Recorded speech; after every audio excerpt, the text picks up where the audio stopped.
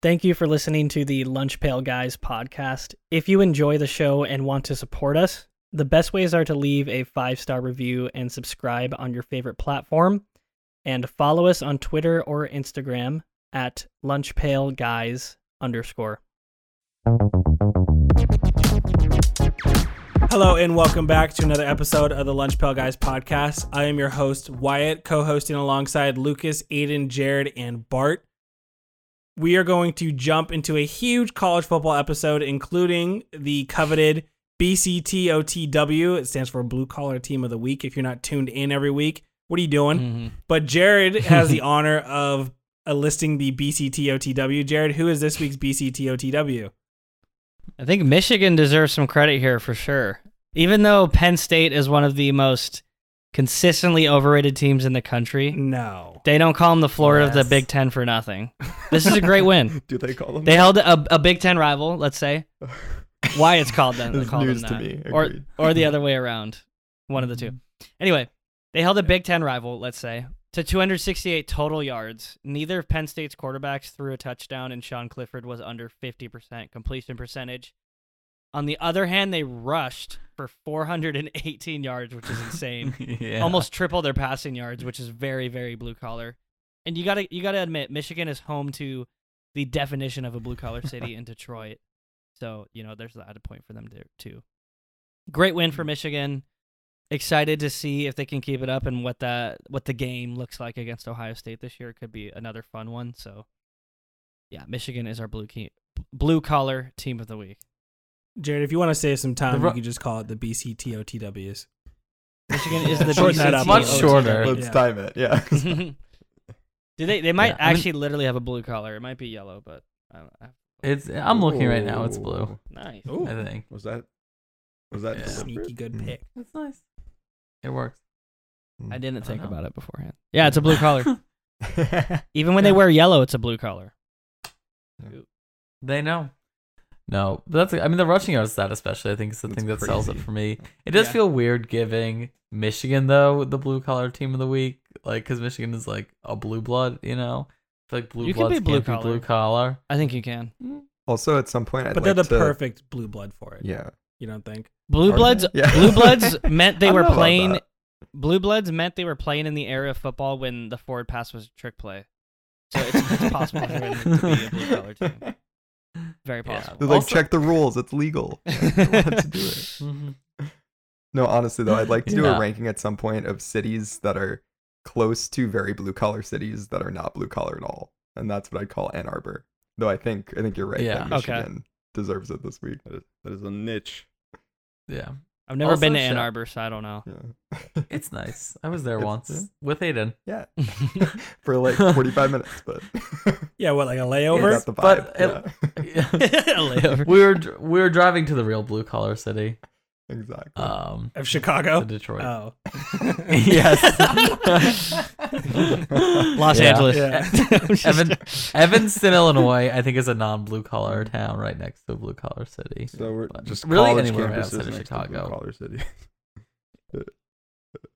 Chicago's not a blue collar city at all, though. Anyway. Yes, they are. Anyway. No, they're not. Yeah, we've debated this before. We don't need to. Yeah, we don't need to go into it again. But If they're allowed to have a cold weather game, they're blue collar. I agree with And that. not just like Washington cold that means weather. Big Ten is blue collar. Yeah, yeah. That's Yeah, it is. But that's not the Northwestern definition. is not. They could be blue collar can't if be- if it's They're cold not. weather. If it's like if it gets too close to freezing, or they have 2 snowy games a year. That's the parameter. I support that. Also, shout out Blake Corum. I was looking this up because I couldn't find it in terms of like the running back and the rushing yards. He had 5 rushing touchdowns in a game earlier this season too. nice. That's pretty blue collar. Was it against Hawaii? It was against UConn, but Okay. on 71 yards rushing though. 5 touchdowns and 71 yards rushing. Travis Kelce stat right there. I know, right? Is UConn in a conference, or are they? No, Are they an independent? And just all Okay, that's what I thought. Yeah. And they also like didn't play during COVID. the COVID year. Their quarterback, or 2020. not their quarterback, their coach, their team quit on their coach before it was their current coach. I think Jim Mora, right? Yeah, I remember that. They're not doing terrible this year. They All about they culture. beat Fresno State. That's something. On that sweet independent schedule, huh? Yeah. Really kind of play whoever you want. Yeah, build a strength of schedule. Yeah, how's that working out for you? The Tennessee Volunteers actually did win. They take down the big bad Alabama Roll Tide. The Volunteers punched in a knuckleball field goal to end the game and then proceeded to rip those field goals out of the ground and throw them in the river. Bart, are the Tennessee Volunteers legitimate college football playoff champions, contenders this year? Or has the rest of college football really caught up to Alabama? I definitely think they are contenders. The reason I say that is because there is an obvious parallel to this team in recent history, and that is the 2019 LSU Tigers. I see a lot of similarities here. This Volunteers team is first in the country in yards per game. So was that Tigers team. This Volunteers team scores like a little under 48 points per game. That Tigers team is slightly above it. They put up 52 points against Bama. The stat that I saw that's crazy to me is this is the most points Bama has given up in any game since 1907. So what? This Tennessee offense is simply crazy. I'm not going to sit here and say that that Hooker is having as good of a season as Joe Burrow had that season. Burrow had 10 more touchdowns at the same point in the season already. But Hooker's still amazing right now. He's got 15 touchdowns to 1 pick. He's completing 70% of his passes. And they've been doing all this without their best receiver, Cedric Tillman, who's supposed to be coming back soon.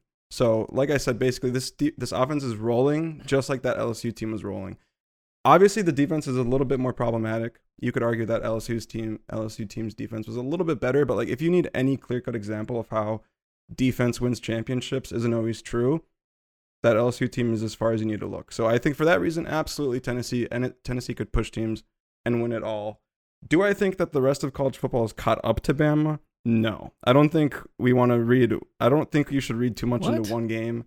It was just a 3-point loss. Sure, Tennessee's offense was rolling, but like Bryce Young still looked fantastic. They still could have won this game. You know what happened the year that LSU beat Bama, and then Bama lost to Auburn as well? They missed the playoffs entirely. And then what happened the next year? They went undefeated, and they won the whole championship again. So who's to say that that's not going to happen next year? And then are we going to be asking this question? Probably not. Also, on top of all that, Bama could still make the playoffs this year. It's not far-fetched at all that they win out and then that they win the SEC championship. And then if Bama makes the playoffs again, they're going to be as scary as anybody.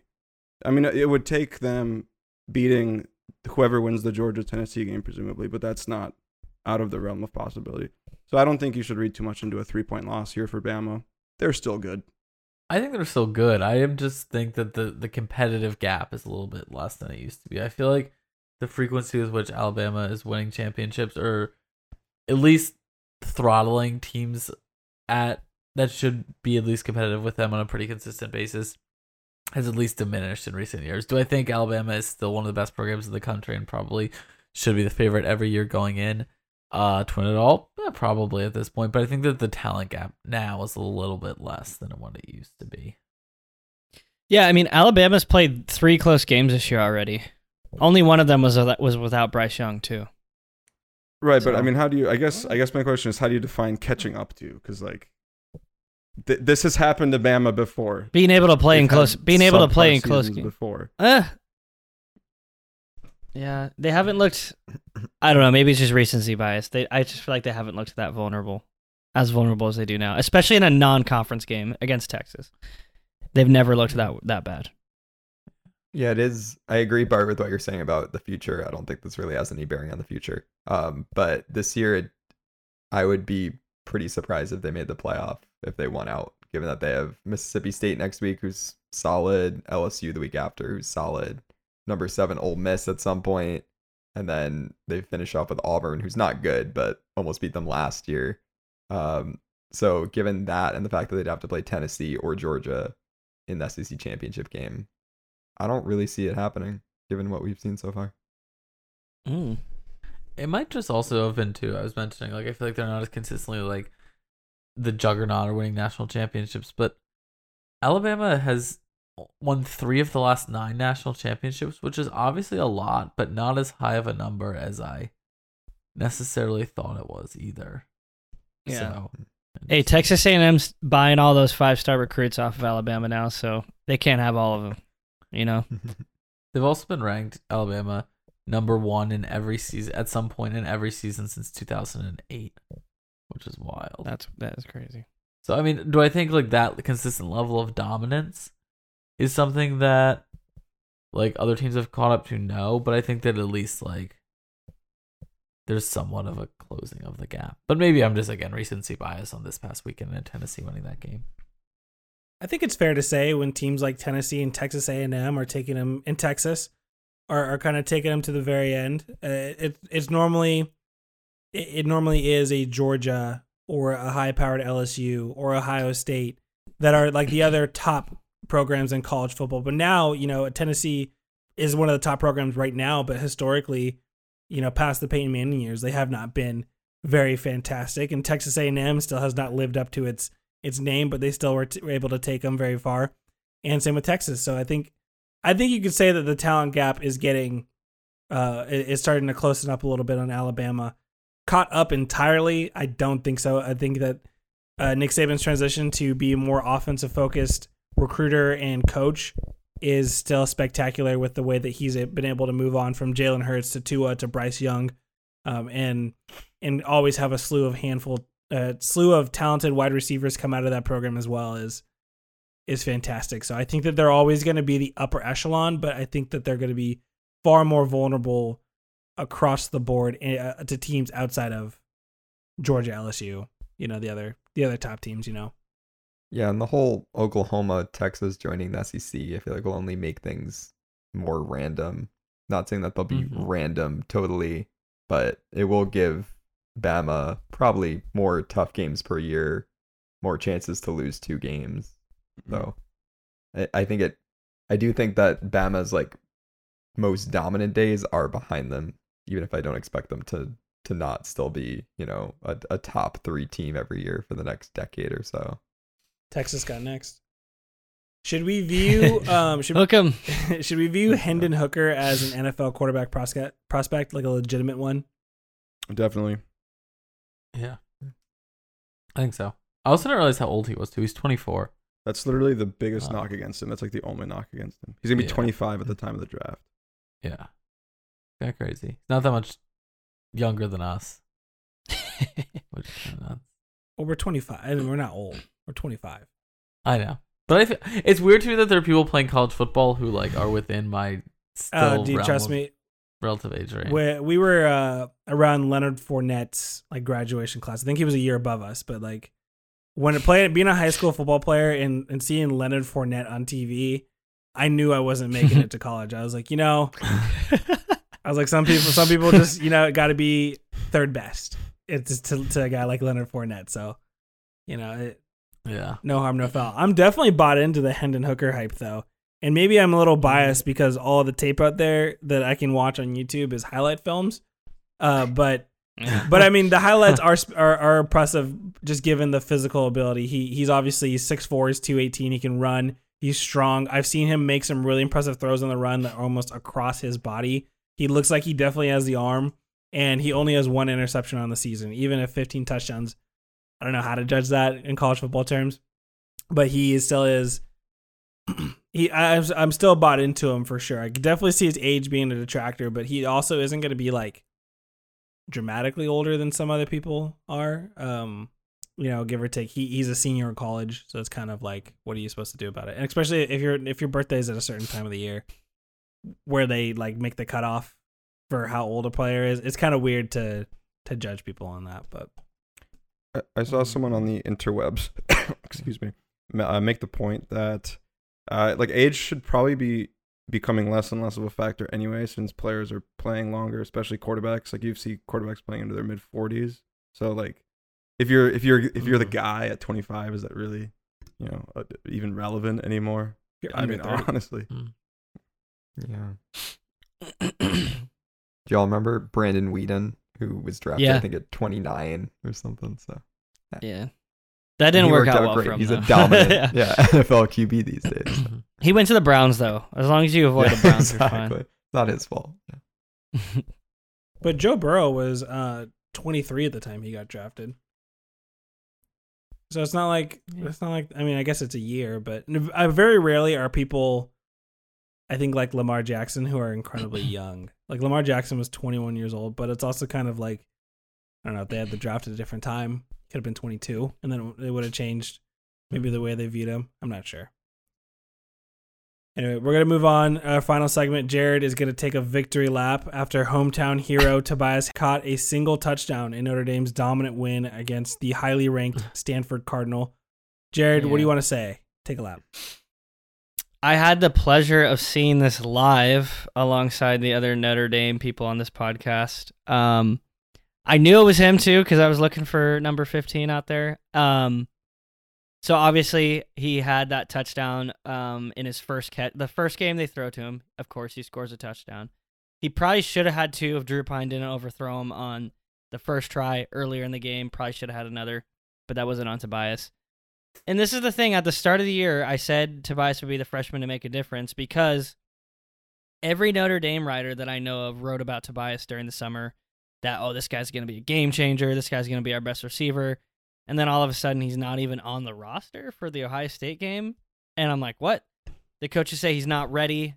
Then my question to the coaches would be, who is ready? Because our entire receiving core has the same amount of receiving touchdowns as Michael Mayer has right now. Our receiving core is terrible this year. And that was the narrative coming into the season. But literally with Tobias's one touchdown, he leads the receiver. He's tied for the lead of receivers for most touchdowns. None of our receivers other than Mayer have more than a single touchdown. It's embarrassing. How are we saying? So this is what Marcus Freeman said about him too. They said we were looking for a specific coverage. We saw it and we called it. That's what Tobias can do. But he's got to continue to expand that confidence in terms of what the coaches feel like they can call with him in there, which I just feel like is dumb. If you want to know what you can do with him in there, then throw the ball to him. That's what I say. So that's my victory lap right there. It clearly in the first game we actually tried to target him. It worked. And then, go ahead. Yeah. They didn't target him again for the rest of the game. Exactly. I figured you were going to say that because you were the one that brought that up at the game. Wasn't the stat that he didn't even play for the rest of the game? He might not have. I think he wasn't in on any passing plays for the rest of the game. Was the stat I saw. So it's like, I think he was in as like a blocker on a few or as the wide receiver on a few rushing plays. But yeah, they didn't target him the rest of the game. It's like, I just don't understand. Like, did he do something to like hurt one of the coaches? Like, I just can't. I don't think there's no logical explanation. Like, I think there's a lot of problems with this team, offensive play calling chief among them, along with just general quarterback play. But it just seems like whatever Tommy Rees is doing is not working, and it feels like he's very resistant to change and consider new ideas, because the second they put in a new guy who hasn't contributed all season, the offense like lights up, and then it's almost like Tommy Rees didn't want to be like wrong or whatever, and so he's like, oh, well, not gonna throw to him again this game. Like, that was just a fluke. So I just don't understand it at this point. Like, yeah, just like the offense is just brutally bad this year. It kind of reminds me of when my former quad mate at Notre Dame, Dexter Williams. Shout out Dexter if you're listening. I know he's listening. When Dexter was also like highly recruited, everybody's like, why isn't he in? And apparently it was because he wasn't as great as like Josh Adams in pass protection, and that meant like he wasn't a complete back or something. Even though when we saw his senior year that he was electric, had a great season. I hope they don't make that same sort of mistake here, where maybe there's some sort of the phase of the game that he's not good at. I'm not exactly sure what it is. Obviously, we're not at practice. That is keeping him out, but I feel like at this point it's dumb. Just play to your team's strengths at this point. It's a good idea to throw to our best players. Michael Mayer is clearly our best player, but if we have somebody that can blow the defense over the top, which was supposed to be Braden Lenzy, but he hasn't really done that, then why not just put Tobias? I don't know. It doesn't look like anybody's that much better than him anyway.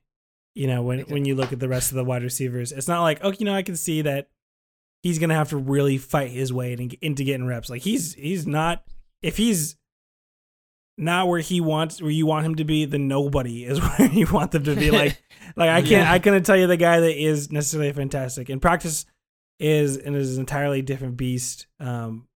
But, you know, I'll tell you what. Little fun fact, I coach football, and I coached against Tobias last year at a different school. And I get that it's a different beast on a day-to-day basis with a handful of things, but he passes all the physical tests. He's big and he's fast, and he can do a lot of things. And I think at the very least, you just got to like keep pouring into that cup and just, you know, give him some actual game time reps, because he is a freshman now, kind of playing in college speed, and again, like he's gonna get better just the more you play him. I don't necessarily think that he's like so like too raw to really throw out there. Well, that's going to do it for this episode. If you agree that Tobias Merriweather should be getting more reps, why don't you give us a mention on either Twitter, Instagram, or TikTok at lunchpailguys_. That's my ask to you. Comment anything you'd like to on one of our posts on those social media platforms. And we'll see you next week for some more sports talk.